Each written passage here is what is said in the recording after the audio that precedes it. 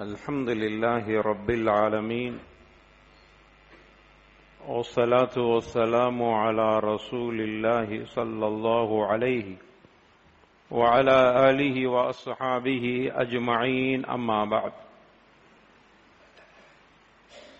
فإن أصدق الحديث كتاب الله وخير الهدي هدي محمد صلى الله عليه وسلم وشر الأمور محدثاتها وكل محدثة بدعة وكل بدعة ضلالة وكل ضلالة في النار فأعوذ بالله من الشيطان الرجيم بسم الله الرحمن الرحيم يا أيها الذين آمنوا اتقوا الله حق تقاته ولا تموتن إلا وأنتم مسلمون رب اشرح لي صدري ويسر لي أمري واحلل عقدة من لساني يفقهوا قولي رضيت بالله ربا وبالإسلام دينا وبمحمد صلى الله عليه وسلم نبيا اللهم صل على محمد وعلى آل محمد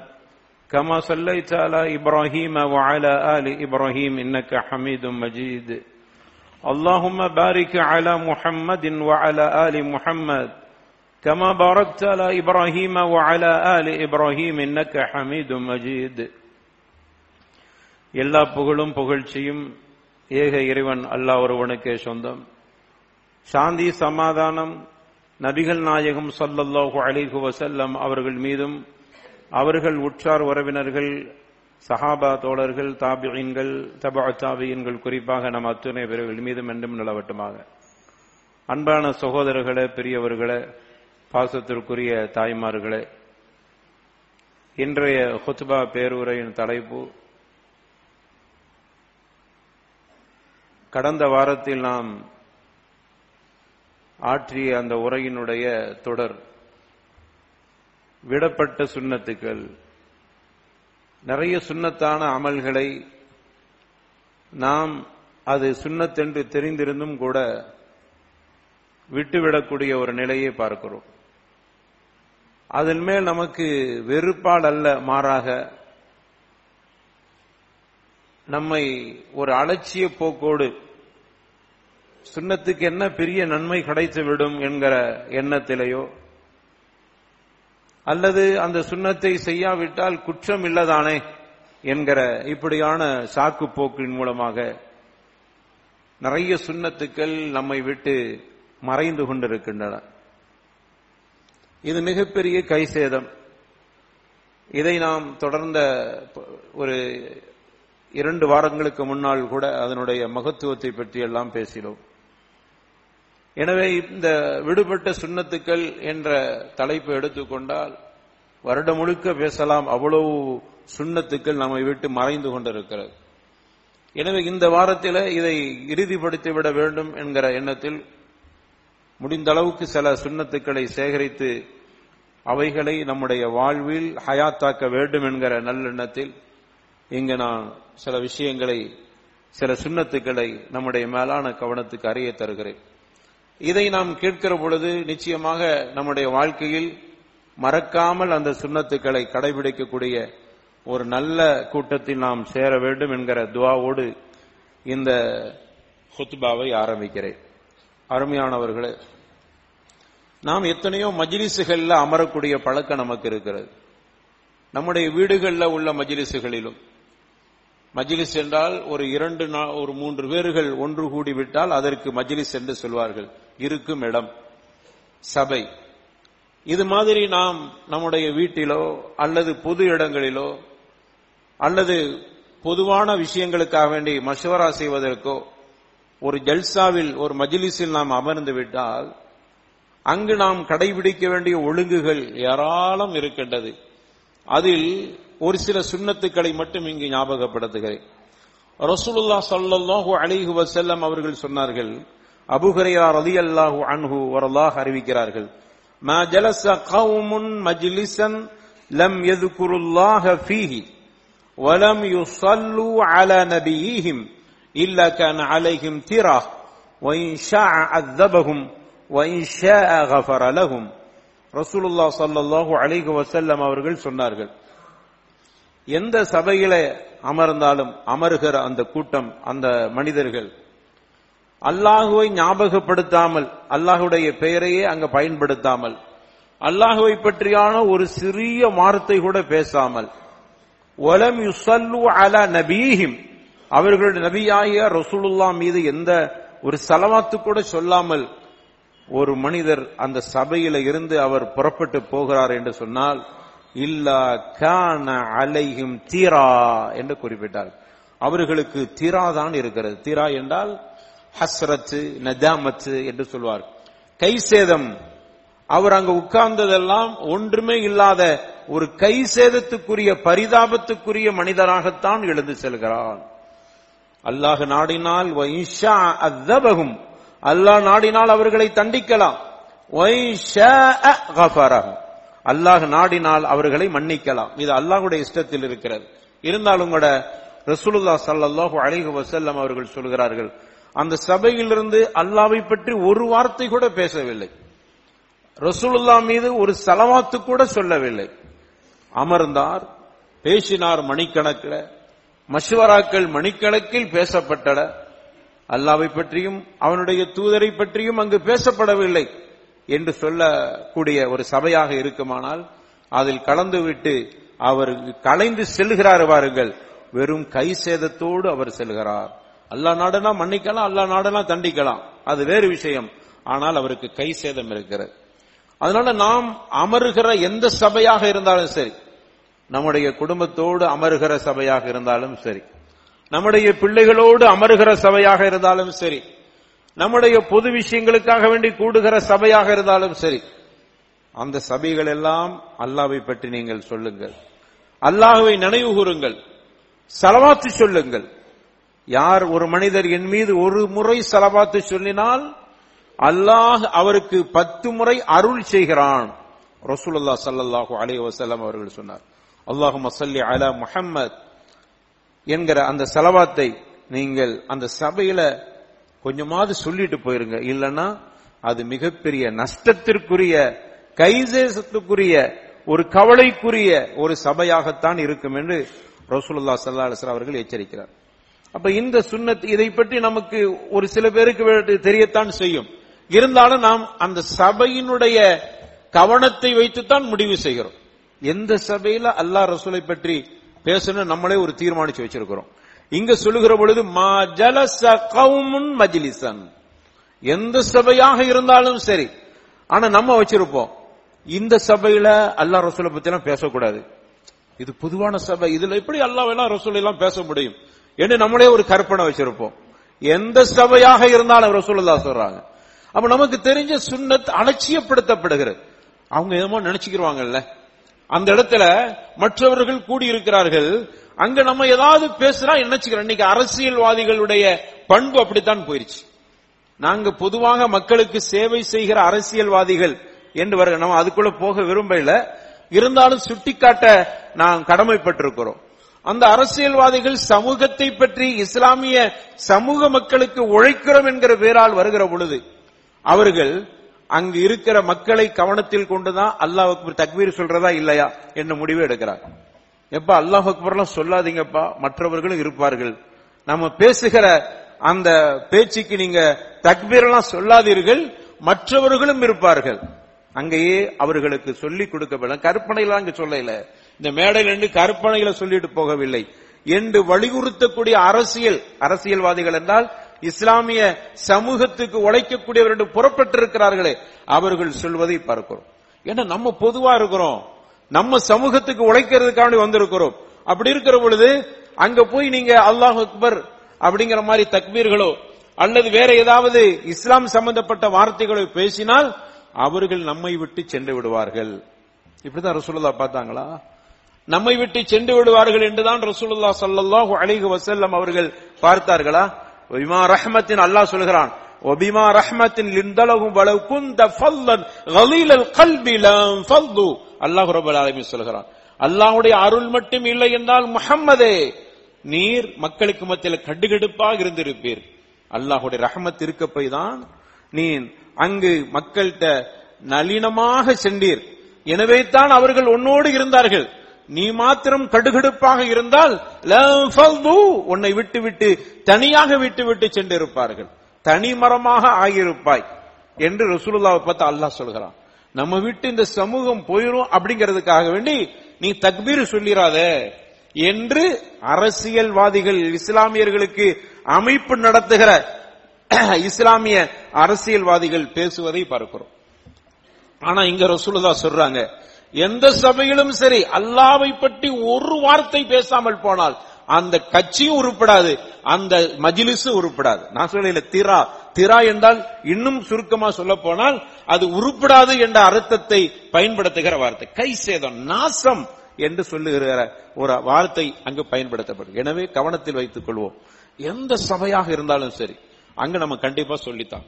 ஒரு அரசியல்வாதியை சந்திக்க போகிற ஒரு நிலை வந்தாலும் சரி அங்கேயும் அல்லாஹ் ரசூலை பற்றி பேசாம வந்தா அது உருப்படாது, அது ஒண்ணுக்கும் உதவாது, தீரா என்று ரசூலுல்லாஹ் ஸல்லல்லாஹு அலைஹி வஸல்லம் அவர்கள் கண்டிச்சிருக்கிறாங்க. இந்த சுன்னத்தை நாம் கவனத்தில் வைத்துக் கொள்ள வேண்டும். அடுத்து ரசூலுல்லாஹ் ஸல்லல்லாஹு அலைஹி வஸல்லத்தை பற்றி இப்னு உமர் சொல்றாங்க, இன் குன்னா நஉத்து லி ரசூலில்லாஹி ஸல்லல்லாஹு அலைஹி வஸல்லம் ஃபில் மஜ்லிஸில் வாஹிதி.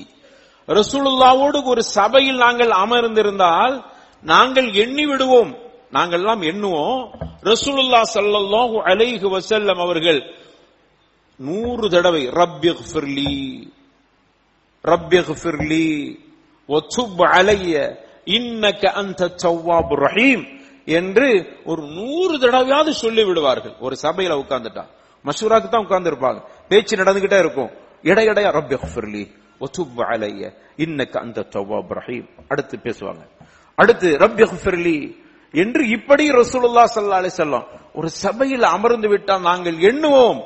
100 தடவை அவர்கள் இப்படியான வார்த்தைகளை சொல்லாமல் அந்த சபை விட்டு கலைந்ததில்லை. அல்லாஹ் பரக்கத்தாக்கடானா இல்லையா?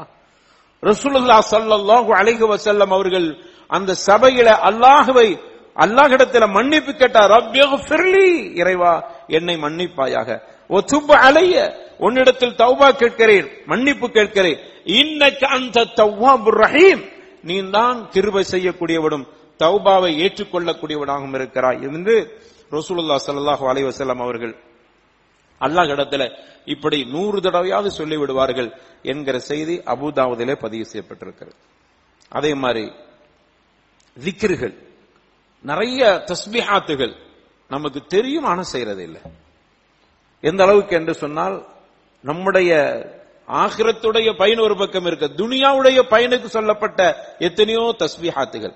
ரசூலுல்லாஹ் ஸல்லல்லாஹு அலைஹி வஸல்லம் சொல்றாங்க, இதா அஸ்பஹ்த வ இதா அம்சைத, காலையாக இருந்தாலும் சரி மாலை நேரத்தில் வந்தாலும் சரி, ஒவ்வொரு நாளும் காலையிலும் மாலையிலும் யா ஹய்யு யா கய்யூம் பிரஹ்மதிக அஸ்தகீசு அஸ்லிஹ் லீ ஷஅனி குல்லஹு வலா தகில்னி இலா நஃப்ஸி தர்ஃபத ஐன் என்கிற இந்த தஸ்பீஹாத்து நிறைய பேருக்கு தெரியத்தான் செய்யும்.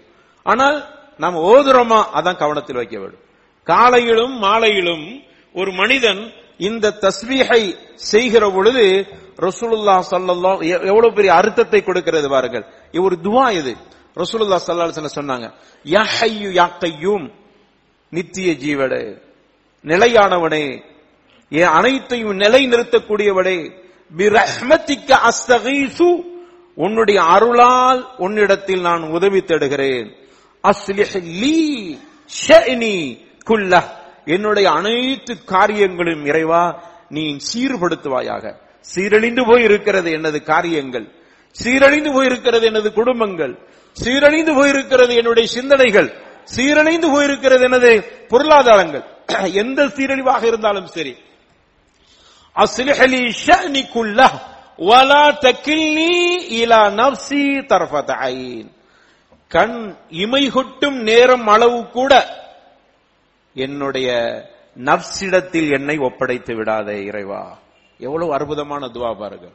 இறைவா என்னுடைய காரியத்தை நீ சீர்படுத்துவாயாக, அனைத்து விஷயங்களும், அது எந்த பிரச்சனையா இருந்தாலும் சரி நீ தான் சீர்படுத்தணும்.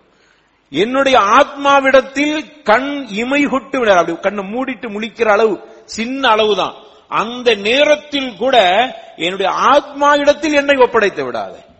ஏன் தெரியுமா?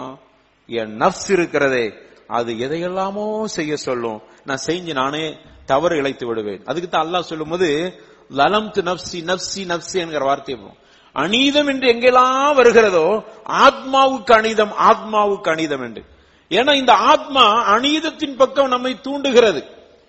நம்முடைய மனசாட்சி என்று சொல்லுகிறது, அது சில நேரங்களில் பெரிய பெரிய தவறுகளை செய்கிறது. அது ஒரு தனி தலைப்பெடுத்து பேச வேண்டிய ஒரு தலைப்பு. ஆனாலும் கூட என்ன இறைவா, என்னுடைய நஃப்ஸிடத்தில் ஒப்படைத்து விடாதே, நீனே கண்காணித்துக் கொண்டிரு, நான் சீரழிந்து போய் விடுவேன், நான் சின்ன பின்னமாகி விடுவேன், என்னுடைய காரியங்களை லேசாக்குவாயாக, நீ சீர்படுத்துவாயாக என்கிற இது அற்புதமான ஒரு துவா கூட. இதை காலையிலும் மாலையிலும் ஒரு மனிதன் ஓதி வர வேண்டும்.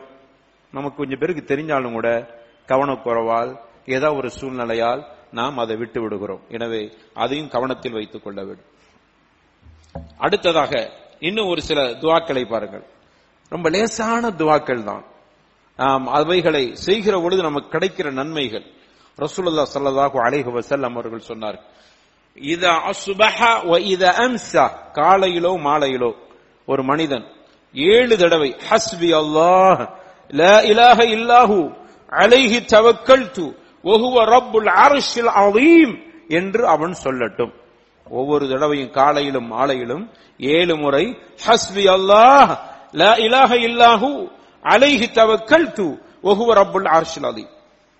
அல்லாஹ்வே போதுமானவன், வணக்கத்திற்கு தகுதியானவன், அவனை தவிர யாரும் இல்லை. தவக்கல்து, அவன் மீது நான் பொறுப்பு சாட்டி விட்டேன், அவன் அர்ஷுடைய இறைவனாக இருக்கிறான் என்று, பிரம்மாண்டமான அர்ஷுடைய இறைவனாக இருக்கிறான் என்று 7 முறை காலையிலும் மாலையிலும் அவன் சொல்லட்டும். என்ன கிடைக்கும் தெரியுமா? கஃபாஹுல்லாஹு, அல்லாஹ் ரப்பல் ஆலமீன் அவனுக்கு ஏற்படுகிற கஷ்டங்கள், கவலைகள், கவலை அல்லாஹ் போக்கிறான். இன்னைக்கு ஒரு மனுஷனுக்கு நோய் பிரச்சனைகள், நோய் உடல் ரீதியான பாதிப்பு ஏற்படுகிறதுனால் எதனால்? மன அமைதி கெட்டு போகிறதா எதனால்? கவலைதான் மிகப்பெரிய காரணமாக இருக்கிறது. கடன் அதனால் கவலை, வறுமை அதனால் கவலை, சமூக பிரச்சனை அதனால் கவலை, குடும்ப பிரச்சனை அதனால் கவலை. இப்படி கவலையினால் அந்த மனிதனின் உடல் பல வகையில் பாதிக்கப்படுது. ரசூலுல்லாஹ் சொல்றாங்க, உங்களுடைய கவலையெல்லாம் போக வேண்டுமானால் இதை நீங்க காலையில எழுதுற மாலையில எழுதுற ஓதிவோம். ரொம்ப லேசான விஷயம் தான். இதை எப்படி சொல்றாங்க பாருங்க, சாதிக்கன் கானபிகா அவு காதிபா, நடக்குமோ நடக்காதான்னு சொல்லி நம்பிய நிலையிலும் சரி அல்லது நம்பாத நிலைமையிலும் சரி. எப்படி பாருங்க, ஒருத்தன் ஹஸ்பி அல்லாஹு லா இலாஹ சொல்லிட்டாங்களே, நம்ம வேணா ஓதி பார்ப்போம், ஹஸ்பி அல்லாஹு லா இலாஹ இல்லாஹு அலைஹி தவக்கல்து வ ரப்புல் அர்ஷில் அஸீம் அப்படின்னு 7 தடவை சொல்ற. நடக்குதா ஓதி பார்ப்போம் என்று அவன் சாதிக்கன் அல்லது காதிபன், உண்மைப்படுத்தியோ அல்லது பொய்ப்படுத்தியோ ஓதட்டும், அவன் அதை மட்டும் அவன் செய்யட்டும், நாம் மீதியை பார்த்துக்கிற ரப்புல் ஆலமீன் இப்படியான ஒரு வாய்ப்பை கொடுக்கிறான் என்று ரசூலுல்லாஹ் ஸல்லல்லாஹு அலைஹி வஸல்லம் அவர்கள் சொன்னார். சில துஆக்களுக்கு சொல்லுவாங்க ஈமானன் வஹ்திசாபன் அப்படிலாம் சொல்லுவாங்க, நம்பி கூலி கிடைக்கும் என்கிற நம்பிக்கையோடு அப்படின்னு வரும். ஆனா இந்த இடத்துலதான் வித்தியாசமா இருக்கிறது. சாதிக்கா இருந்தாலும் காதிபா இருந்தாலும், நான் முடிந்த அளவுக்கு என்னுடைய அறிவுக்கு நான் ஹதீசுகள்ல பார்த்த வரைக்கும் ஈமான் கொண்ட நிலையிலே அப்படிங்கிற ஒரு வார்த்தை வரும், நம்பிக்கையான நிலையிலேன்னு வரும். ஆனா இந்த ஹதீஸ்ல மட்டும்தான் நீ நம்பினாலும் சரி நம்பாட்டாலும் சரி சொல்லுப்பா நீ வாயினால ஹஸ்பி அல்லாஹ் லா இலாஹ இல்லாஹு அலைஹி தவக்கல்து வ ஹுவ ரப்புல் அர்ஷில் அஸீம் என்று 7 முறை சொல்லி, நம்பிக்கை வந்தாலும் சரி வராட்டாலும் சரி உன்னுடைய கவலையை நான் போக்குறேன். அல்லாஹ் ரப்பல் ஆலமீன் அப்படியான வாய்ப்பை கொடுக்கிறான் என்று ரசூலுல்லாஹ் ஸல்லல்லாஹு அலைஹி வஸல்லம் அவர்கள் சொன்னார். இந்த சுன்னத்து நம்மகிட்ட இப்ப இருக்குதா? இதுல ஓதுறவங்க இருக்கத்தான் செய்யறாங்க, இல்லன்னு மறுக்க முடியாது. ஆனா நம்ம எத்தனை பேர் ஓதுகிறோம்? அதான் விஷயம். நிறைய பேர் ஓதாம இருக்கிறோமா இல்லையா? இந்த சுன்னத்து நம்ம விட்டு போயிருச்சு. அப்படி இப்படி நம்முடைய கவலைகள் நீங்கும். நம்ம கவலைன்னு வந்துட்டா எங்க போயிடுறோம்? யாராவது மன தத்துவ மருத்துவர்கள்ட்ட போய் கொட்டுன்னு அங்க போய் கொட்டுகிறோம். நம்முடைய சொல்லுவாங்கல்ல, நன்மை தீமை சிறு கயிறு அனைத்தையும், ஷர்ரையும் சொல்றான், கயிறையும் சொல்றான், சிறையும் சொல்றான், அலானியத்தையும் சொல்லிடுறான், ரகசியங்களையும் கொட்ட வேண்டியது. யாருக்கிட்டையும் சொல்லாத, புருஷன்ட்ட சொல்லாத ரகசியத்தை கூட அவன்கிட்ட போய் கொட்டிடுறான். மனைவி கிட்ட சொல்லாத ரகசியத்தை கூட அவன்கிட்ட போய் கொட்டிடுறார். ஏன்னா அவர் மனத்தத்துவ மருத்துவர், மன ரீதியா பாதிக்கப்பட்டிருக்கிறேன், அந்த ஹம்மை போக்க வேண்டும். அதுல ஹம் என்கிற வார்த்தை தான் பயன்படுத்தப்படும். ஹம் என்றால் மனக்கவலையைத்தான் அங்கு குறிக்கிறது. கவலையில பல கவலை, அரபியில ஹுஸ்னுண்டா கவலை. ஒவ்வொரு வார்த்தைக்கு அரபுல ஒரு அர்த்தம் இருக்கிறது. ரசூலுல்லாஹ் இங்க பயன்படுத்தது அஹம் என்கிற வார்த்தை பயன்படுத்த. மனக்கவலைகள் இன்னைக்கு அதனால் நிறைந்து கிடக்கிறது. மனக்கவலை உங்களுக்கு நீங்க வேண்டுமானால் காலையில 7 தடவை மாலையில 7 தடவை இந்த தஸ்பீஹை செய்யுங்கள் என்று ரசூலுல்லாஹ் ஸல்லல்லாஹு அலைஹி வஸல்லம் அவர்கள் சொல்லி தந்திருக்கிறார். அதை முயற்சி பண்ணுங்க. நிறைய துஆ புக்குகள் எல்லாம் இந்த ஹதீசுகள், இந்த துஆக்கள் எல்லாம் இருக்கிறது. அடுத்து நபிகள் நாயகம் ஸல்லல்லாஹு அலைஹி வஸல்லம் காட்டி தந்த சுன்னாக்கள்ல உணவு அருந்துறதுல ஒரு கட்டுப்பாடை நமக்கு சொல்லி தர்றாங்க. அல்லாஹ்வுடைய தூதர் ஸல்லல்லாஹு அலைஹி வஸல்லம் சொல்றாங்க, மா மலஉ ஆதமியுன் விஆஅன் ஷர்ரம் மின் பாத்தினி பிஹஸ்பி இப்னி ஆதம உகலாத். அல்லாஹ்வுடைய தூதர் ஸல்லல்லாஹு அலைஹி வஸல்லம் அவர்கள் குறிப்பிட்டார், ஒரு மனிதன் சாப்பிடுறதா இருந்தா சுளுது சாப்பிடட்டும், சுளுது அவர் குடிக்கட்டும், சுளுது அவர் மூச்சு விட விடட்டும். 1/3 பங்கு சாப்பிடட்டும், 1/3 பங்கு அவர் குடிக்கட்டும், 1/3 பங்கு அவர் நஃபஸ் மூச்சு விடுவதற்கு விடட்டும். சஹீஹான ஹதீஸ். ரசூலுல்லாஹ் இமாம் அல்பானி ரஹ்மத்துல்லாஹ் திர்மிதில பதிவு செய்யப்பட்டிருக்கிறது. இமாம் அல்பானி ரஹ்மத்துல்லாஹி அலைஹி இதை சஹீஹ் கண்டிருக்கிறார். ஆக இந்த ஹதீஸ்ல ரசூலுல்லாஹ் ஸல்லல்லாஹு அலைஹி வஸல்லம் அவர்கள் இந்த சொன்ன சுன்னத்தை நம்ம எத்தனை, இது ஒரு சுன்னத்தானே, இப்படி சாப்பிடட்டும் என்று கட்டளை விட்டிருக்கிறார்களே, அப்படியானால் அது சுன்னத்து தானே. எத்தனை பேர் அந்த சுன்னத்தை பின்பற்றுகிறோம்? நல்ல ஒரு விருந்து கிடைச்சிச்சுன்னா நல்லா சாப்பிட்டு நல்லா அடிச்சிட வேண்டியதான் சொல்றோமா இல்லையா? காலையிலே அதுக்கு தயாராகிறோமா இல்லையா? காலி பண்ணி வைத்துக் கொள்கிறோமா இல்லையா? இன்னைக்கு பட்டு இருக்குது, கொஞ்சம் பசியாரெல்லாம் குறைச்சி சாப்பிட்டுக்கிறோம், முடிவுக்கு வர்றோமா இல்லையா? நான் குறை சொல்லவில்லை. நம்முடைய உடல் ஆரோக்கியம் இன்னைக்கு மருத்துவர்கள்ட்ட போய் நம்ம நிக்கிறோம்னா என்ன காரணம்? முதல் விஷயம் நம்முடைய உணவு தான். நான் மருத்துவத்தை பத்தி பேச வரவில்லை. சுன்னாவோடு நெருக்கமாக நாம் இருக்கிற பொழுது உடல் ஆரோக்கியம் நமக்கு கிடைக்கிறது. ஒரு அரபு கவிஞர் கூட பாடினார், வஹ்ஷத் தஸாயிஸ் மின் ஜூஇன் வ மின் ஷிபா ஃபருப்ப மஹ்மஸத்தின் ஷர்ரும் மின துகமி என்று விடைக்கிறார். என்ன சொல்கிறார் பாருங்கள், வஹ்ஷத் தஸாயிஸ் மின் ஜூஇன் வ மின் ஷிபா, வயிறு முட்ட சாப்பிடுவதும் சரி, சாப்பிடாமல் பட்டினி கிடக்கிற தீங்கிலிருந்து நீ பயந்து உன்னை நீ அஞ்சிக்கொள். நிறைய சாப்பிடுறதும் குற்றம், சாப்பிடாமலே நிறைய பேர் காலையில பசியாறதே இல்ல, காலையில சாப்பிடுறதே இல்ல, நாஸ்டா சாப்பிடுறதே இல்ல. ஆக அதைத்தான் அவர் சொல்கிறார், நீ அதிகம் வயிறு முட்ட சாப்பிடுவதும் சரி, சாப்பிடாமலே கிடக்கிற அப்படிப்பட்ட தீங்கை அஞ்சிக்கொள். அந்த கவிஞர் படிக்கிறார். ருப மஹ்மஸத்தின் ஷர்ரும் மின துகமி. எத்தனையோ பேர்களை பார்க்கிறேன், அவர்கள் நிறைய சாப்பிடாமலேயே சாப்பிட்டு வயிறு முட்ட சாப்பிட்டவர்களை விட அதிகம் கெட்டுப்போனதற்கு காரணம், உடல் ரீதியாக பாதிக்கப்பட்டதற்கு காரணம் சாப்பிடாமல் இருப்பதே பெரும் தீங்காக இருக்கிறது என்று இந்த செய்தியை அவரும் படித்து காட்டுகிறார்.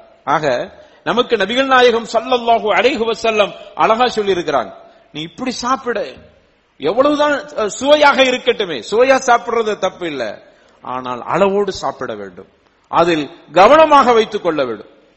விருந்து கிடைக்கிறது என்கிற ஒரு காலகட்டத்தை கருத்தில் வைத்து, விருந்து கிடைச்சி விருந்துக்கு சொல்லிட்டாங்க, போய்த்தான் ஆகணும், போய்த்தான் ஆகணும் என்று சொல்லுகிற மார்க்கம் தான் சொல்லுகிறது.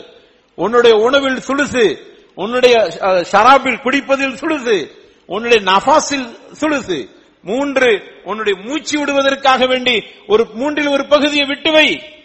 எங்க அவருக்கு நல்லா சாப்பிட்டப்பா, எனக்கு மூச்சு விட முடியல சொல்றதை பாக்கிறோமா இல்லையா? சுன்னாவுக்கு முரண், உன்னுடைய ஆரோக்கியத்துக்கு பெரும் கேடு அது. அதனால தானே கண்ட நோய்கள் எல்லாம் இன்னைக்கு நமக்கு வருகிறது என்றால் நம்முடைய உணவு பெரும் காரணமாக இருக்கிறது. அப்போ இந்த விஷயத்திலும் நாம் சுன்னாவை விட்டுட்டோம், ஆரோக்கியத்திலும் விட்டு விடுகிறோம், மறுமை ஆன்மீகத்திலும் விட்டு விடுவோம். ஆரோக்கியத்திலையும் நமக்கு சுன்னா தூரமாகிவிட்டது, அதே மாதிரி ஆன்மீகத்திலும் சுன்னா தூரமாகிவிட்டது. இப்படிப்பட்ட நிலை நம்மை பாதுகாத்துக் கொள்ள வேண்டும். அதே மாதிரி அடுத்து விடுபட்ட சுன்னாக்களிலே இது முக்கியமான ஒரு சுன்னத் ஜனாபத்துடைய குளிப்பு. இது சம்பந்தமாக நிறைய பேருக்கு நான் எனக்கு தெரிஞ்ச வரையில ஒரு சில பேர்களிடத்தில் நான் உரையாடும் பொழுது அல்லது சில பேருக்கு இது பயான்ல சொல்லும் பொழுது என்கிட்டே கேட்டிருக்கான், அப்படியா இதுவரைக்கும் எனக்கு தெரியாது அப்படிங்கிறான். என்னன்னா ஜனாபத்து குளிப்புக்கு நம்ம ஊருக்காரங்களுக்கு வேணா நிறைய தெரியலாம், இருந்தாலும் அப்படி விடுபட்டிருந்தா அந்த சுன்னாவை நாம் கடைபிடித்துக் கொள்வோம். ரசூலுல்லாஹ் ஸல்லல்லாஹு அலைஹி வஸல்லம் சொன்னாங்க, இக்தஸல மின் அன்ன நபிய ஸல்லல்லாஹு அலைஹி வஸல்லம் இக்தஸல மினல் ஜனாபா. ரசூலுல்லாஹ் ஸல்லல்லாஹு அலைஹி வஸல்லம் தொடக்குக்காக வேண்டி குளிக்கிற பொழுது முதல்ல என்ன செய்வாங்கன்னா தண்ணி எடுத்து தலையில ஊத்துறது இல்ல. அல்லாஹ்வுடைய தூதர் முன்பின் துவாரங்களை சுத்தம் செய்வார்கள். முதல்ல அதை செய்யணும். குளிப்பு கடமை. அது ஒன்று தூக்கத்தின் மூலமாக கலிதமாகுவதன் மூலமாக நமக்கு கடமையாகலாம், மனைவியோடு சேர்றது எப்படியோ. குளிப்பு நமக்கு கடமை என்று வந்துவிட்டால் செய்ய வேண்டிய முதல் வேளை முன்பின் துவாரங்கள் சுத்தமாக கழுக வேண்டும். எப்படி மலம் சலம் கழித்தால் எப்படி கழுவோமோ அத மாதிரி. என்ன இப்ப மலமா கழிச்சோம் சலமா கழித்தோம், எதுக்கு கழுகணும்? இல்லை, குளிக்க போகிறாய், இரண்டையும் நல்ல தேய்த்து, அப்படியே ஹதீஸ்ல வருகிறது, சும்மா தலக்குன்னா தல்குன்னா தேய்க்கிறது, நல்ல தேய்த்து கழுகட்டும் ரசூலுல்லாஹ் ஸல்லல்லாஹு அலைஹி வஸல்லம் சொல்லிட்டு அதுக்கு பிறகு என்ன பண்ணுவாங்கன்னா அந்த கழுவி முடிச்ச உடனே அந்த கையை சோற்றில் அவர்கள் தேய்த்து கழுவி விடுவார்கள். இப்ப நம்ம சோப்பு போட்டுறோம். இன்னைக்கு அதெல்லாம் மருத்துவ ரீதியா கண்டுபிடிச்சு சொல்றாங்க, மண்ணை சேர்த்துக்கிறணும், நீங்க போடுற சோப்புல கூட அந்த கிருமிகள் போகாது. அப்போ நம்ம வச்சுக்கிறோம்ல மணக்கிற சோப்புகள் நிறைய இருக்குது, மனம் பொருந்திய சோப்புகள், அது வேணா மணக்கு வேணும், அந்த வாடையை வேணா போக்குமே தவிர கிருமியை போக்குமான ஒரு பெரிய ஆய்வே நடந்து கொண்டு இருக்கிறது. ரசூலுல்லாஹ் சுவர் களிமண் சோறு அதுல தேய்ச்சிருவாங்க. இன்னைக்கு சொல்றான் நீங்க போடுற சோப்பில் மண் கலந்த சோப்பா இருக்கட்டும் அப்படிலாம் இன்னைக்கு சொல்லிட்டு வர, நான் அதுக்குள்ள போகவில்லை, அது என்ன விட கூடுதலா உங்களுக்கு தெரியலாம். ஆனால் இதுல உள்ள சட்டத்தை பாருங்கள். ரசூலுல்லாஹ் ஸல்லல்லாஹு அலைஹி வஸல்லம் அவர்கள் மலம் சலம் கழிப்பதை போன்று கழித்தால் கழுவதை போன்று குளிக்கிறதுக்கு முன்னாடி அவர்கள் நல்ல தேய்த்து கழுவி விட்டு தனது அந்த கையை அவர்கள் சுவற்றிலே தேய்த்து கையை நல்ல கழுவி விடுவார்கள். அதற்கு பிறகு அவர்கள் தண்ணீரை எடுத்து ஒது செய்வார்கள். எப்படியான ஒது தெரியுமா? தொழுகைக்கு செய்கிற மாதிரி ஒது செய்வார்கள், காலை மட்டும் கழுவ மாட்டார். தொழுகைக்கு எப்படி ஒது செய்ய வேண்டாம், ஒதுல சும்மா மூஞ்ச கழுவிட்டு போயிடக்கூடாது. அதனால குறிப்பா சொல்லப்படுகிறது ஹதீஸ்ல, ஒது செய்வார்கள் ரசூலுல்லாஹ் ஸல்லல்லாஹு அலைஹி வஸல்லம், தொழுகைக்கு ஒது செய்கிற மாதிரி செய்வார்கள், இரண்டு கால்களை மட்டும் களமாட்டார்கள். அடுத்து அல்லாஹ்வுடைய தூதர் ஸல்லல்லாஹு அலைஹி வஸல்லம் அவர்கள் தண்ணீர் எடுத்து வலது தோல் புஜத்தின் பக்கம் ஊத்துவார். தலையில ஊத்துறது இல்ல, ஷவரை திறந்து விட்டு அப்படியே நிக்கிறது இல்ல, தண்ணீரை எடுத்து முதல்ல வலது தோல் புஜத்தின் பக்கம் ஊத்துவார். நீங்க ஷவர்ல பயன்படுத்த முடியும், விட்டுட்டு தோல் புஜத்தை மட்டும் காட்டுங்க. அப்ப அதுக்கு பிறகு இடது தோல் புஜத்தை அவர்கள் காட்டுவார்கள். அங்கிட்டு முழுமையாக நனைந்த பிறகு மொத்தத்தில் அவர்கள் தலையிலிருந்து அப்புறம் தண்ணீரை ஊற்றுவார். இப்படி நாம் ஜனாபத்துடைய குளிப்புக்கு இப்படித்தான் செய்கிறோமா? நமக்கு தெரியும். நம்ம ஒவ்வொரு ஆளும் அது செய்யறவங்களுக்கு புரிஞ்சுக்க, ஆமா ஆமா இப்படித்தான் செய்யறோம், அல்ஹம்துலில்லாஹ். அப்படி செய்யாத இந்த சுன்னத்தை விட்டுட்டோமா இல்லையா? ஆண்களுக்கும் சரி பெண்களுக்கும் சரி ஜனாபத்து குளிப்பு இந்த முறைப்படித்தான் குளிக்க வேண்டும். அப்ப நபிகள் நாயகம் ஸல்லல்லாஹு அலைஹி வஸல்லம் அவர்கள் எடுத்த இடுப்பிலே முழு தலையும் நனைத்து அப்படியே உடம்ப நனைக்க மாட்டார்கள். இந்த காரியங்கள் எல்லாம் செய்து அவர்கள், அதாவது நம்ம ஒது செய்யும்போது எப்படி மூக்க சிந்துவோமோ, மூக்க சுத்தப்படுத்துவோமோ, அது வாயு கொப்பளித்தல், பல் துளக்குதல், அனைத்தையும் செய்வார்கள், காலை மட்டும் கழுவ மாட்டார். குளிப்பு முடிந்த பிறகு அதற்கு பிறகு இரண்டு காலையும் கழுவிக் கொள்வார்கள், ஒது செய்ய மாட்டார்கள், அதோடு தொழுதுருவாங்க.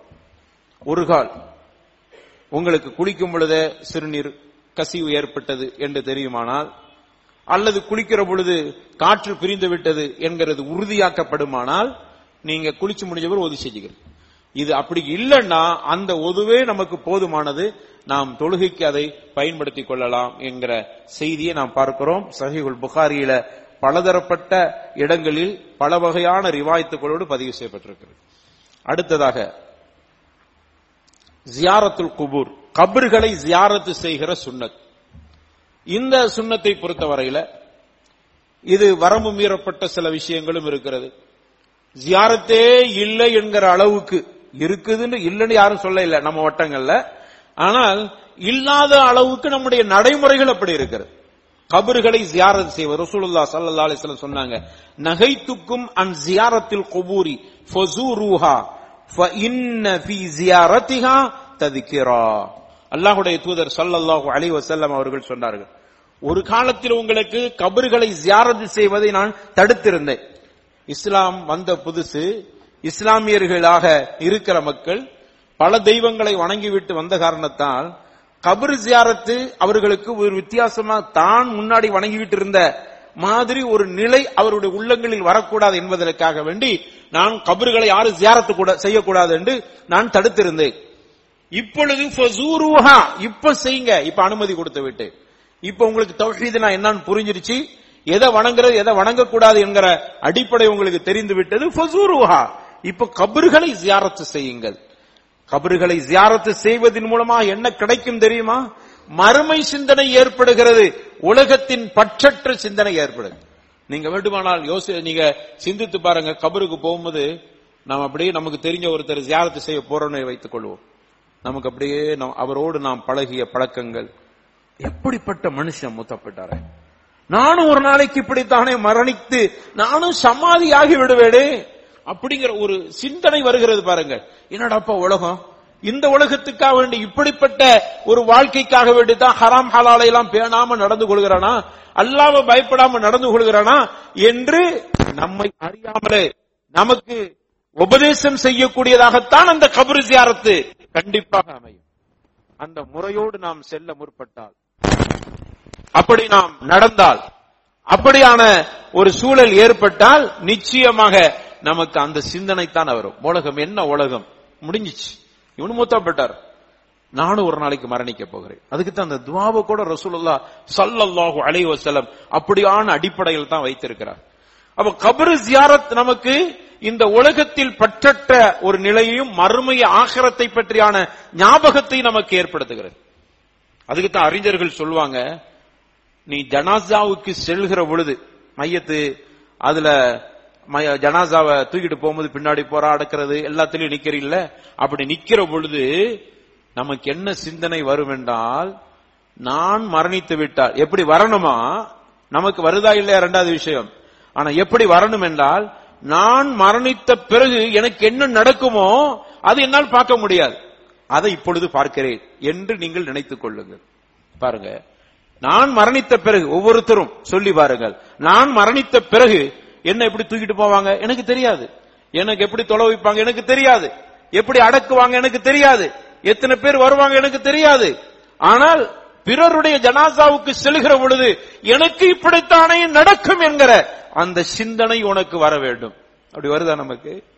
அப்ப ஜனாசா தூக்கிட்டு போகும்போது அப்படி வருகிறது என்றால், கபரை போய் ஜியாரத் செய்கிற பொழுது அங்க அடக்கப்பட்டிருக்கிற அந்த கபர்வாசிகளை நாம் பார்க்கிற பொழுது எப்படி எப்படியோ வாழ்ந்த மக்கள் எல்லாம் மண்மூடி கொண்டதே அப்படிங்கிற ஒரு சிந்தனை உனக்கு வருகிறது பாருங்கள். அதுதான் தக்வா, அதுதான் இறையச்சம், அதுதான் மறுமை சிந்தனை, அதுதான் உனக்கு இந்த உலகத்தில் ஹராம் ஹலால் என்பதை பிரித்து காட்டுகிற பற்றற்ற தன்மையை உருவாக்குறது. அப்படிப்பட்ட சிந்தனை ஜியாரத்து குபூர்ல இருக்குது அப்படின்னு ரசூலுல்லாஹ் ஸல்லல்லாஹு அலைஹி வஸல்லம் சொல்லி, அதனால தான் உங்களுக்கு கபர் ஜியாரத். அது சொல்லும்போது கூட ஃபஇன்ன ஃபீ ஜியாரத்திகா, அரபில சொல்லுவாங்க, அந்த ஃபா சபபியாம்பாங்க.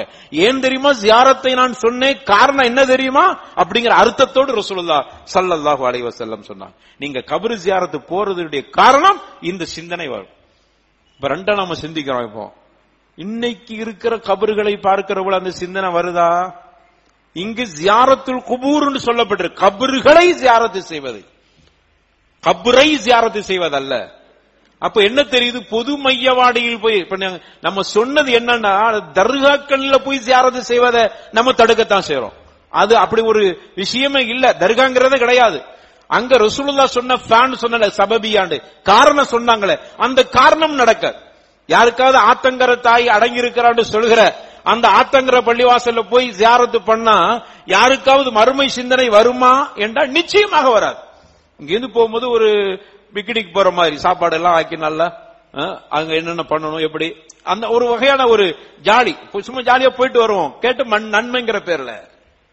யாருக்காவது நாகூர் தர்கால போய் ஜியாரத்து பண்ணா அது வருமா? ரசூலுல்லாஹ் காரணம் சொல்லி இருக்கிறாங்க, ஃபஇன்ன ஜியாரத்தா அப்படியே சொன்னாங்க. கபர் ஜியாரத்து செய்வதற்கு என்ன காரணம் தெரியுமா? மறுமை சிந்தனை உருவாகும். வருமா? நாகூர் தர்கால போய் ஜியாரத்து பண்ணா, அஜ்மீர்ல போய் ஜியாரத்துக்கு போனா, ஹாஜா பந்தே நவாஸ் ரஹிமஹுல்லா, அவங்க எல்லாம் இஸ்லாத்தை சொல்வதற்கு வந்தவங்க. ஆக அந்த அடங்கி இருக்கக்கூடிய அந்த அறிஞர்கள் மீது நமக்கு எந்த விதத்திலும் கோபம் இல்லை. நல்லவரை கேட்ட அல்லாவுக்கு அவங்களுக்கு உள்ள விஷயம். ஆனால் அவர்கள் வந்த நோக்கம் இஸ்லாத்தை சொல்றதுக்கு வந்தாங்க. ஆனால் இன்னைக்கு அங்க அடங்கப்பட்டிருக்கிற அந்த கபறுகள்ல போய் ஜியாரத்து பண்ண அந்த சிந்தனை வருமா? நிச்சயமாக வராது. ஏர்வாடு இப்ராஹிம் சாஹிப், ஷஹீத் சையத் இப்ராஹிம் சாஹிப், இவங்க மதனி, அவங்க மதீனாவில் இருந்து வந்தவர்கள். எதுக்கு வந்தாங்க? இங்க இருக்கக்கூடிய பேய்களை ஓட்டுவதற்கும் வைத்தியம் செய்ய வந்தாங்க. எல்லாம் பைத்தியம் முடிச்சு போய் இறந்தாங்க. அதுக்கு வரையில் அவருடைய நோக்கம் என்னது? மதீனாவில் இருந்து புறப்பட்டு வந்தார்கள். சூரத்து மார்க்கமாக சூரத்திலிருந்து விரட்டடிக்கப்படுகிறார்கள். கேரளா போகிறார்கள். கேரளாவின் வழியாக கன்னியாகுமரி, காயல்பட்டினம், திருநெல்வேலி, மதுரை 18 ஆண்டுகள் அங்கு ஆளுகிறார்கள். திருப்பாண்டியனோட போர் புரிகிறார்கள். கடைசியில் ஏர்வாடியில் ஷஹீதாக்கப்படுகிறார்கள். இப்படிப்பட்ட ஒரு அற்புதமான சிந்தனையோடு வந்தவர்கள். ஆனா இன்னைக்கு ஏர்வாடியில போய் ஜியாரத்து பண்ண அந்த சிந்தனை வருதா? சையத் இப்ராஹிம் சாஹிபே, நீங்க எப்படி தாவா செஞ்சீங்க, அந்த மாதிரி நானும் தாவா செஞ்சீங்க பாருங்க, அப்படி இப்படி எல்லாம் ஆண்டீங்க, கடைசியில மூத்தா போயிட்டீங்க. மறுமை சிந்தனையே நிச்சயமாக வராது. ரசூலுல்லாஹ் சொல்றாங்க காரணத்தோடு. அதனால கபர் ஜியாரத் என்பது கண்டிப்பாக சுன்னத்தான விஷயம். ஆனால் தர்காக்களை ஜியாரத்து செய்வதல்ல. கெட்டி வச்சு அதுல பெரிய பூவெல்லாம் போட்டு அது மறுமை சிந்தனையே வராது. உங்களை உலக சிந்தனையை உருவாக்கும், உலகத்துடைய ஆசையை உருவாக்கும். அங்கு இருக்க கொடுக்கிற வேற வேற விஷயங்களை பெற வேண்டும் என்ற ஆசை வரும். அதை தவிர எனக்கு நாகரிகமா ஓரளவு சொல்லிட்டேன், அதுக்கு மேல சொல்லத்துக்கு நான் கூசுது. அப்படியான சிந்தனைகள் தான் அங்கு உருவாகும். ஆனால் ரசூலுல்லாஹ் சொன்ன ஜியாரத் எப்படி தெரியுமா? இன்னைக்கு நம்மகிட்ட வரும். இங்க ஒரு பக்கம் இப்படி ஒரு ஜியாரத்து, இன்னொரு பக்கம் ஜியாரத்துக்கு ஒரு சுன்னா செய்யுங்கள் என்றால் நம்ம யாருமே செய்யறது இல்லை. நம்முடைய சொந்த பந்தங்கள் எத்தனை பேர்கள் அடக்கப்பட்டிருக்கிற, என்னைக்காவது போய் கபருக்கு போய் நின்று சலாம் சொல்லி அவங்களுக்காக வேண்டி பிரார்த்தனை செய்த அந்த ஜியாரத்தை நாம் செய்கிறோமா? நம்ம எத்தனை பேர் செய்கிறோம்? எத்தனை மையவாடிகள்? நம்ம ஊர் அமைப்பு அல்லாஹ்வுடைய பெருங்கிருபையால் நம்முடைய ஆபாக்கள், அவர்கள் நல்லவர்களோ கெட்டவர்களோ, ஆனால் அவர்களை சிறுக்கு செய்யாதவருக்கு அல்லாஹ் ரஹ்மத் செய்யட்டும், அவருடைய கபரை ஒளிமயமாக்கட்டும். அந்த அடிப்படையில் நம்முடைய ஊர்கள்ல மக்பராக்கள் அமைச்சிருக்கிறாங்க. பாருங்க நீங்க, கபரிஸ்தான்கள்லாம் பள்ளியோடு தொடர்புடைய ஒவ்வொருத்தனும் ஒவ்வொரு நாளும் ஜியாரத்து செய்யலாம். அப்படியான ஒரு அமைப்பு. நம்ம ஒரு பக்கம் நடந்து போனாலும் கண்டிப்பா மக்பராவை கடக்காம போக முடியாது. கபரிஸ்தானை கடக்காம மையத்து காட்டை தாண்டாம போக முடியாது. அப்படியான ஒரு அமைப்பில் தான் நம்முடைய அமைப்பு. என்னைக்காவது நம்ம நின்று சலாம் சொல்லி, அது ஒரு சுன்னத்து தானே, செஞ்சிருக்கிறோமா? ஆக கபர் ஜியாரத் என்பது சுன்னத், அதை நாம் செய்ய வேண்டும். ரசூலுல்லாஹ் ஸல்லல்லாஹு அலைஹி வஸல்லம் அவர்கள் அதற்குன்னு ஒரு துஆவை கற்றுத் தந்தார். அஸ்ஸலாமு அலைக்கும் அஹ்ல தியாரி மினல் முஃமினீன வல் முஸ்லிமீன் அப்படிங்கிற துஆவை பல ரிவாயத்துக்கள்ல வந்து அஸ்ஸலாமு அலைக்கும் அலா தாரில் இப்படியே சொல்லி இருக்கிறாங்க, தாரில் குபூர் அப்படிங்கிற இப்படி பலதரப்பட்ட ரிவாயத்துக்கள். ஆக ஒரு துஆவை ரசூலுல்லாஹ் கற்றுத் தந்து இன்ன இன்ஷா அல்லாஹு லாஹிகூன், நீங்க முன்னாடி போயிட்டீங்க நாங்க பின்னாடி வந்து சேருவோம் என்கிற அந்த அடிப்படையில் தான் கபர் ஜியாரத் சுன்னா. அந்த துவாக்களை ஓத வேண்டும் என்றால் நமக்கு சொல்லப்பட்டிருக்கிறது. ஆனா ஜியாரத்தை நம்ம செய்யறது இல்லை. நம்முடைய முன்னோர்கள் மூத்தாப்பு இருக்கிறாங்க, நம்முடைய தாய் மூத்தாப்பு இருப்பாங்க, தந்தை மூத்தாப்பு இருப்பாங்க, நம்முடைய பிள்ளைகள் மூத்தாப்பு இருப்பாங்க.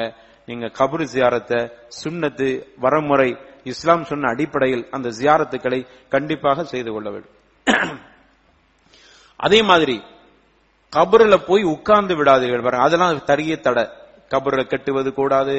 கபர்ல போய் உட்கார ரசூலுல்லாஹ் சொன்னாங்க, உங்கள யாராவது கபரஸ்தான்ல போய் உட்கார்ந்தீங்கன்னா, அதாவது மக்பரா கபரு கட்டி அதுக்கு மேல உட்கார்ந்தீங்கன்னு சொன்னா, அது எப்படி சொல்றாங்க பாருங்க, அஹதுக்கும் அலா ஜம்ரத்தின் ஃபதுஹ்ரிக சியாபஹு, ஒரு மனிதன் கபர்ல போய் அமருவது நெருப்பு, அதை நிறைய நெருப்பை மூட்டி அதற்கு மேல் அவன் அமர்ந்து அவனுடைய ஆடை பொசுங்கி அதற்கு மேல் அவனுடைய உடம்பும் பொசுகி போறது கூட லேசானது கபர்ல உட்கார்றது அப்படின்னு சொல்லி தந்திருக்கான். அப்ப என்ன, கபர்ல போய் தங்க கூடாது அப்படின்னு அல்லாஹ்வுடைய தூதர் ஸல்லல்லாஹு அலைஹி வஸல்லம் தடுத்திருக்கிறார்கள். ஆக இந்த சுன்னத்துக்கெல்லாம் இன்னைக்கு கபர் ஜியாரத் என்கிற சுன்னத் மழுங்கடிக்கப்பட்டு விட்டது. இன்னொரு பக்கம் தவறாக அது சித்தரிக்கப்படுகிறது. அதே மாதிரி பானங்களை குடிக்கிற ரசூலுல்லாஹ் ஸல்லல்லாஹு அலைஹி வஸல்லம் தண்ணீர் குடிக்கிற பொழுது நம்மள எத்தனை தாகமா இருந்தாலும் கூட அப்படியே கடன்னு குடிச்சிடறோம். நீங்கள் மூச்சு விட்டு குடியுங்கள் 3 மடக்கு, முதல்ல ஒரு தடவை, அதுக்கு பிறகு இன்னைக்கு சொல்றாங்க, இன்னைக்கு மருத்துவர்கள் சொல்றாங்க அப்படி ஒரே மூச்சில குடிக்காதீங்க, அதை கேட்டுக்கிறாங்க. அது சொன்ன பிறகு அப்படி நம்ம மாத்திக்கிறோம் அப்படிங்கிறாங்க. ஆனா ரசூலுல்லாஹ் ஸல்லல்லாஹு அலைஹி வஸல்லம் அன்னைக்கு சொல்லிட்டு போயிட்டாங்க, உரை முடைக்கில் நீங்கள் தண்ணீர் குடிக்காதீர்கள். தண்ணீர் குடிச்சா குடிச்சிட்டு வெளியே எடுத்துருங்க. அந்த மூச்சு காட்டலாம் உள்ள போகுது, இது கண்டுபிடிப்பு. ஆனா ரசூலுல்லாஹ் அதெல்லாம் சொல்லல. நீ விட்டு குடிச்சிட்டு விட்டு எடுத்துரு, அப்புறம் குடி, ரெண்டாவது தேவை குடி, 3 முடக்கு இப்படி குடி என்று ரசூலுல்லாஹ் ஸல்லல்லாஹு அலைஹி வஸல்லம் விட்டு விட்டு குடி, அந்த மூச்சு வெளியில் வரட்டும் என்றெல்லாம் ஸல்லல்லாஹு அலைஹி வஸல்லம் சொன்னாங்க. அந்த சுன்னத்துக்களும் நம்மை விட்டு இன்னைக்கு புறக்கணிக்கப்பட்டு விட்டது. ஆக நிறைய சுன்னத்துக்கள் நம்மை விட்டு இன்னைக்கு எடுபட்டு கொண்டிருக்கக்கூடிய ஒரு நிலையை பார்க்கிறோம். அதே மாதிரி ஒது செய்து விட்டு ரசூலுல்லாஹ் ஸல்லல்லாஹு அலைஹி வஸல்லம் சொன்னாங்க, ஒது செய்து விட்டு ஒரு துவா இருக்கு. நம்ம எத்தனை பேர் அதை செய்யறோம் பாக்கிறோம். ஒது செய்யும் போதே பேசிக்கிறாங்க, ஒது செய்த முடிஞ்ச பிறகும் பேச்சு, காலை கழுகிறவங்க பேச்சு, காலை கழுகிட்டு கூட விடுறது இல்ல, அந்த பேச்சு தொடர்ந்துகிட்டே வருது. எங்க துவா ஓத முடியும்? இவர் ஓத நினைச்சாலும் அவர் விட மாட்டேங்கிறாரு. அவர் பிடிச்சி நம்மள்ட்ட பேசுற பேச்ச நமக்கு மறந்தே போயிடுது, அல்லது ஓத முடியல, அல்லது அவர்கிட்ட சொல்லலாமே ஒது செய்யல துவா ஓதுங்க. ஏன்னா நம்ம தான் ஒரு பேச்சு பேசிக்கிறோம், ஒது செய்யும் போது பேசக்கூடாது என்பதெல்லாம் இல்ல, பேசிக்கலாம். அது என்ன அனுமதி, எதுக்கு அனுமதி கொடுக்கப்பட்டது? ஒரு கூட்டம் சொல்லிச்சு ஒது செய்யும் போது பேசவே கூடாதுன்னு சொல்லிச்சு. இல்ல அப்படிலாம் ஹதீஸ் இல்லப்பா, பேசிக்கலாம். பேசிக்கலாங்கிறத எந்த அளவுக்கு தவறா பயன்படுத்திட்டோம். அவர் ஒது செய்த பிறகு ஓதுகிற துவாக்கள் கூட ஓத முடியாத அளவுக்கு தடுக்கப்படுகிறார். ரசூலுல்லாஹ் ஸல்லல்லாஹு அலைஹி வஸல்லம் சொல்றாங்க, உமர் கத்தாப் ரலியல்லாஹு அன்ஹு அறிவித்தாங்க, ஒரு மனிதன் ஒது செய்து விட்டு அஷ்ஹது அல்லா இலாஹ இல்லல்லாஹ் வ அன்ன முஹம்மதன் அப்துஹு வ ரசூலுஹு என்று அவர் சொல்லட்டும். அப்படி சொன்னா என்ன நடக்கும் தெரியுமா? சொர்க்கத்தினுடைய 8 வாசல்களும் திறக்கப்படுகிறது இவருக்காக வேண்டி. இவர் விரும்பிய வாசல் வழியே சொர்க்கத்துக்குள்ள போயிடலாம். என்னப்பா பெரிய அமல் செய்தா? ஒரு சுன்னத் துவா. ஒது செய்த பிறகு துவா ஓதாட்ட குற்றம் இல்லை, அதை பதிவு செஞ்சுக்கிறோம். ஆனால் குற்றம் இல்லை என்பதை நம்ம எப்படி புரிஞ்சுக்கிட்டோம்? ஓதவே தேவையில்லைன்னு புரிஞ்சுக்கிட்டோம். நீ ஓதினால் அந்த சுன்னத்து கிடைக்கும், அதற்கு கிடைக்கிற நன்மை சொர்க்கத்தின் 8 வாசல்களும் திறக்கப்படுகிறது. நீ விரும்பிய வாசல் வழியாக சொர்க்கத்துக்கு செல். சஹீஹ் முஸ்லிம் பதிவு செய்யப்பட்ட செய்தியாக இருக்கிறது. ஆக இந்த சுன்னத்துக்களும் நம்மை விட்டு சென்று விட்டால. அதே மாதிரி தொழுகைக்கு வருகிற பொழுது பார்க்கிறோம், ஏன் முன்னாடியே வர வேண்டியதானே? தொழுகைக்கு வரக்கூடியவங்க முன்னாடி வர வேண்டியதானே, வர்றது இல்ல, தாமதமா வர்றது. இமாம் ருக்கூல இருக்கிறார், பிடிச்சு ஆகணுமா, அதனால் ஓடி வருகிறார். ரசூலுல்லாஹ் ஸல்லல்லாஹு அலைஹி வஸல்லம் சொன்னாங்க, நீங்கள் தொழுகைக்கு போனால் இதா உகிமத்திஸ் ஸலா ஃபலா தஅதூஹா தஸ்அவுன, நீங்கள் தொழுகைக்கு இகாமத்து சொல்லப்பட்டு விட்டால் ஓடி வராதீர்கள் அப்படிங்கிறார். அங்கிருந்து வேகமா எப்படியோ பிடிச்சு ஓடி வந்து, ஓடி 2 வகையில பாயினா, நீ ஓடி வரும் வலிக்கு, இந்த மாதிரி இடங்கள் எல்லாம் தர வலிக்கு விட்டுரும். அது ஒரு வகையிலும் எந்த இபாதத்தையும் செய்ய முடியாம போயிடும். அப்ப ரசூலுல்லாஹ் நமக்கு ஆரோக்கியத்தையும் பாதுகாப்பையும் கொடுக்கிற ஒரு விஷயம், வணக்கத்தை தான் நமக்கு வெற்றி தந்திருக்கிறார். தொழுகை நடக்குது, இகாமத் சொல்லப்பட்டு விட்டது என்று நீ ரக்காத்தை பிடிப்பதற்காக நீ நல்ல எண்ணத்துல ஓடி வராத. ரசூலுல்லாஹ் சொல்லிட்டு ஓ தூஹா தம்ஷூன, நீ வர வேண்டும், நடந்து வா அப்படின்னாங்க. அலைக்கும் சக்கீனா, நிதானத்தை கடைபிடித்து வா அப்படின்னாங்க ஸல்லல்லாஹு அலைஹி வஸல்லம். அப்படி வந்து ஃபமா அத்ரக்தும் ஃபஸல்லு, உனக்கு என்ன கிடைச்சிச்சு அந்த ரக்காத்துல அதை நீ தொழுதுக்க. வமா ஃபாத்தக்கும் ஃபஅதிம்மு, உனக்கு எது விடுபட்டதோ அதை பூர்த்தி செய்து கொள் அப்படின்னு ரசூலுல்லாஹ் ஸல்லல்லாஹு அலைஹி வஸல்லம் அவர்கள். ஆக இகாமத்து சொல்லப்பட்டது, வேகமா ஓடி வராதீர்கள், வக்காரோடு ஓடி வாங்க நடந்து, சக்கீனத்தோடு நடந்து வாங்க, நிதானத்தோடும் கம்பீரத்தோடும். தொழுகைக்கு போற உற்சாகத்தோடு. சில பேர் பார்த்தீங்கன்னா ரொம்ப சோர்வா வர்றது, அதுவும் கூட மெதுவாத்தன போக சொன்னாங்கன்னு சோர்வா சோம்பேறித்தனமா வர்றதல்ல, அதுக்கு தான் சொன்னாங்க சக்கீனா வக்கார். சில ஹதீஸ்ல பாக்குற வக்கார்னா கம்பீரமாவா, அல்லாஹ்ட்ட போய் நான் முனாஜாத் பண்ண போகிறேன் என்க உற்சாகத்தோடு வா. இன்னும் சில பேர் பாக்குறோம் ஃபஜ்ர் தொழுகைக்கு வருவாங்க, கொஞ்சம் ஆடையும் நல்ல ஆடை உடுத்துட்டு வரக்கூடாதா? அல்லாஹ்ட்ட வந்து நிக்கிறவன் ஃபஜ்ர் தொழுகை பாத்தீங்கன்னா அந்த இரவுல உடுக்கிற நைட் வேஸ்டியோட வந்து நிக்கிறதை பார்க்கும். ஏன் நீங்க அதே மாதிரி தான் ஒரு பெரிய உங்களை பார்க்க போகும்போது அப்படித்தான் போவீர்களா? ஃபஜ்ர் தொழுகைன்னா அப்படியா? ஃபஜ்ர் தொழுகைக்கு தான் வந்திருக்கிறோம், அதனால அறகுறையா வந்துரு இல்லை. நல்ல ஆடையோடு வாங்க. நீங்க தொழுகைக்கு வர்றீங்க, அல்லாஹ்ட்ட முனாஜாத் பண்ண போறீங்க. மட்டுமல்ல, மலக்குகள் அங்க நிக்கிறார்கள். உங்களுக்கு பக்கத்துல நிக்கிறவங்கள மூக்க பிடிச்சிட கூடாது. என்னப்பா இவனுடைய ஒரே வாடை, துர்வாடை வருகிறது. ஆடையில் வாடை, உன்னுடைய வாயில் வாடை, உன்னுடைய உடம்பில் வாடை, அனைத்து வாடைகளும் பக்கத்தில் நிக்கிறவனுக்கு அது மிகப்பெரிய வெறுப்பை உருவாக்குறது. மலக்குகள் உனக்காக வேண்டி அவர்கள் சபிக்கிறார். மலக்குகளுக்கு நோவினை கொடுத்து விட்டாய்.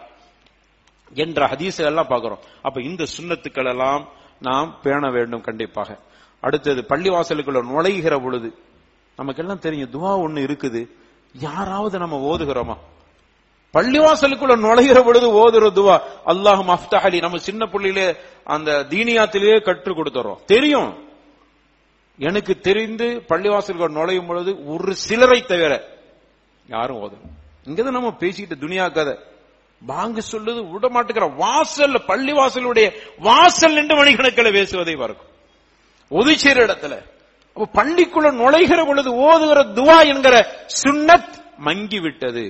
பள்ளிவாசலை விட்டு வெளியே போகும் பொழுது ஓதுற துவா அதான் போன் எடுத்துக்கிட்டே பேசிட்டே தானே போயிட்டாரு. நீ நிலைமை அப்படித்தானே, போன் அடிச்சிச்சு, தொழுகை முடிஞ்சிச்சு, போன் அடிச்சிச்சு, கையில எடுத்தாரு, பேசிக்கொண்டே போய்விட்டார். ஓதுறதுக்கு நேரம் இல்லை, அல்லது அவருக்கு அதை விட முக்கியமா போயிடுச்சு. கொஞ்சம் இருங்க, நான் தொழுதுட்டு பள்ளிவாசல விட்டு வெளியே போகும்போது ஓதுற துவா ஓதணும் அப்படின்னு நம்மளால அவளை நிறுத்தி விட்டு ஓத முடிகிறதா? இல்ல, அதை விட முக்கியமானது இதில் பேசக்கூடிய உரையாடக்கூடியவருடைய உரையாடல். ஆக இப்படியான அலட்சிய போக்குகள் சுன்னாக்கள் மங்கிக்கிட்டே இருக்குது. அதிலிருந்து அல்லாஹ் நம்மை காப்பாற்ற வேண்டும். அல்லாஹ் ரப்பல் ஆலமீன் சுன்னத்துகளை பேணக்கூடிய நல்ல கூட்டத்தை சேர்த்துள்ளான். வாஹிருதாவன் அல்ஹம்துலில்லாஹி ரப்பில் ஆலமீன். அல்ஹம்துலில்லாஹ் வஸ்ஸலாத்து வஸ்ஸலாம் அலா ரசூலில்லாஹ் வ அலா ஆலிஹி வ ஸஹ்பிஹி அஜ்மஈன். அம்மா பஅத். அன்பான சகோதரர்களே, தொழுகையில இமாமை விட முந்தாதீர்கள். இமாம் ருக்குவுக்கு போனா அதுக்கப்புறம் நீங்க ருக்குவுக்கு போ. நிறைய பேர் என்னன்னா அவசரம், இமாமுக்கு முன்னாடி நம்ம பாக்கிறோம், பெரியவர்கள் கூட தெரிந்தோ தெரியாமலோ, நான் கொச்சைப்படுத்தவில்லை, யாரும் அப்படி இருந்தா தப்பா நினைச்சுக்கிறாதீங்க. இமாம் ருக்குவுக்கு போக முன்னாடியே முந்திடுறாங்க. அவங்க பாதி ஒரு காவாசி ருக்குவுக்கு வந்துடுறாங்க. இமாம் ருக்குவுக்கு போக முன்னாடியே இமாம் அந்த ருக்குவை போய் அடைகிறதுக்கு முன்னாடி இவங்க ருக்குவுக்கு போயிடுறாங்க. இமாம் சலாம் சொல்வதற்கு முன்னாடி சலாம். இதுக்கு ரசூலுல்லாஹ் ஸல்லல்லாஹு அலைஹி வஸல்லம் அழகா சொன்னாங்க, அல்லாஹ் காப்பாற்ற வேண்டும் நம்ம அனைவர்களையும். அமா யக்ஷா அஹதுக்கும் சொல்லும் போதே பாருங்க ஒரு பயங்கரமா சொல்றாங்க. அமா யக்ஷா அஹதுக்கும், உங்கள யாராவது எச்சரிக்கையா இருக்க கூடாதா? அல்லாஹ் உங்களுக்கு ஒரு அச்சம் வரவில்லையா? உங்களுக்கு எச்சரிக்கை வரவில்லையா?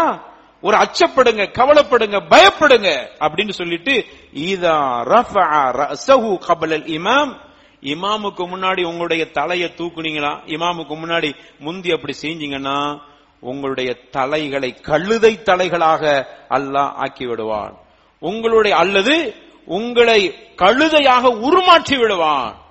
முஹத்திஸீன்கள் விளக்கண கழுத தலை மாதிரிடா, கழுத தலை அப்படி கழுத மாதிரி இருப்பான்னு அர்த்தம் அல்ல, கழுதையுடைய குணம் வந்துவிடும்.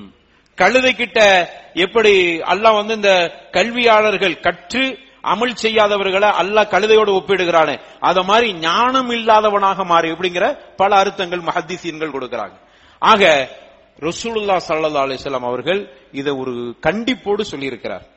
அதனால இமாமை விட முந்தாதீங்க. இமாம் ருக்குக்கு போனா நீங்கள் ருக்குக்கு போங்க, உங்களுக்கு என்ன அவசரம்? இமாம் சுஜூதுக்கு போக முன்னாடி அப்படியே எடுத்து வேஸ்ட் எல்லாம் பாக்குறோம் நம்ம நிறைய பேர்களை, அதை மடிச்சு இது என்ன இது சுன்னத்தா? ரசூலுல்லாஹ் ஸல்லல்லாஹு அலைஹி வஸல்லம் இப்படிதான் காட்டி தந்தாங்களா? போக முன்னாடி வேஸ்ட் எல்லாம் எடுத்து கட்டி இழுத்து கச்சை கட்டுற மாதிரி, இதெல்லாம் சுன்னாவுக்கு முரணானது. ஒழுங்கான முறையில நீங்கள் தொழுகையில் கடைபிடிங்கள். நமக்கு அப்படி இஸ்லாம் சொல்லி சஹீஹுல் புகாரில இந்த செய்தி பதிவு செய்யப்பட்டிருக்கு. அதே மாதிரி ஸல்லல்லாஹு அலைஹி வஸல்லம் அவர்கள் சொன்னார்கள், ஒரு மேட்டு பகுதியில் ஏறினா நமக்கு கற்று தந்திருக்கிறாங்க. கீழ் பகுதியில மேற்று பகுதியில் ஏறுமா அல்லாஹ் அக்பர் சொல்லுங்க, கீழே இறங்கும் பொழுது சுப்ஹானல்லாஹ் சொல்லுங்க. உலமாக்கள் சொல்றாங்க, நீங்க வீடு மாடியில ஏறும் பொழுது அல்லாஹ் தக்பீர் சொல்லிட்டு அல்லாஹ் அக்பர் அல்லாஹ், இந்த சுன்னத்து நம்மகிட்ட கடைபிடிக்கப்படுகிறதா? மாடிகள்ல நம்ம வீடுகள்ல மாடி ஏறும் பொழுது அல்லாஹ் அக்பர் என்று சொல்லிக் கொண்டுதான் ஏறுகிறோமா? இறங்கும் பொழுது சுப்ஹானல்லாஹ் சுப்ஹானல்லாஹ் என்று சொல்லி இறங்குங்கள். ஆக இந்த சுன்னத்துக்களும் அடிபட்டு போய்விட்டது. ஒருவரை நீங்க நேசித்தால் அவரை நேசிக்கிறோம் என்று போய் சொல்லுங்கள். ரசூலுல்லாஹ் ஸல்லல்லாஹு அலைஹி வஸல்லம் சொன்னாங்க. நம்ம ஒருத்தரை நேசிக்கிறோம் மனசுக்குள்ளே வச்சுக்கிறோம். நீங்க நேசித்தவனை நேசித்துட்டேன், அவன் உங்களை நேசிக்கிறேன் அப்படின்னு சொல்லுங்க, அது ஒரு சுன்னா. அவர் கேட்ட உடனே அவரு சொல்லணும், அல்லாஹ்வுக்காண்டி நான் உங்களை நேசிக்கிறேன் என்று அவரு சொல்லட்டும் என்று. இப்படியான நிறைய நடைமுறை சுன்னாக்கள் எல்லாம் நம்ம விட்டு ஒதுங்கி, அதாவது தூரமாகி கொண்டிருக்கிறது, விடுபட்டு கொண்டிருக்கிறது. அதிலிருந்து நம்மை பாதுகாக்க வேண்டும் என்பதற்காக தான் 3 வாரங்கள் அந்த விடுபட்ட முக்கியமான சுன்னத்துக்களை தொகுத்து சொல்லியிருக்கிறேன். எனவே நம்முடைய வாழ்க்கையில் அந்த சுன்னத்துக்களை கடைபிடித்து இம்மையிலும் மறுமையிலும் வெற்றி பெறக்கூடிய கூட்டத்தில் அல்லாஹ் ரப்பல் ஆலமீன் நம்மை சேர்த்தருள்வானாக. அனில் ஹம்துலில்லாஹி ரப்பில் ஆலமீன் வ லதிக்ருல்லாஹி அக்பர் வல்லாஹு யஅலமு மா தஸ்னஊன்.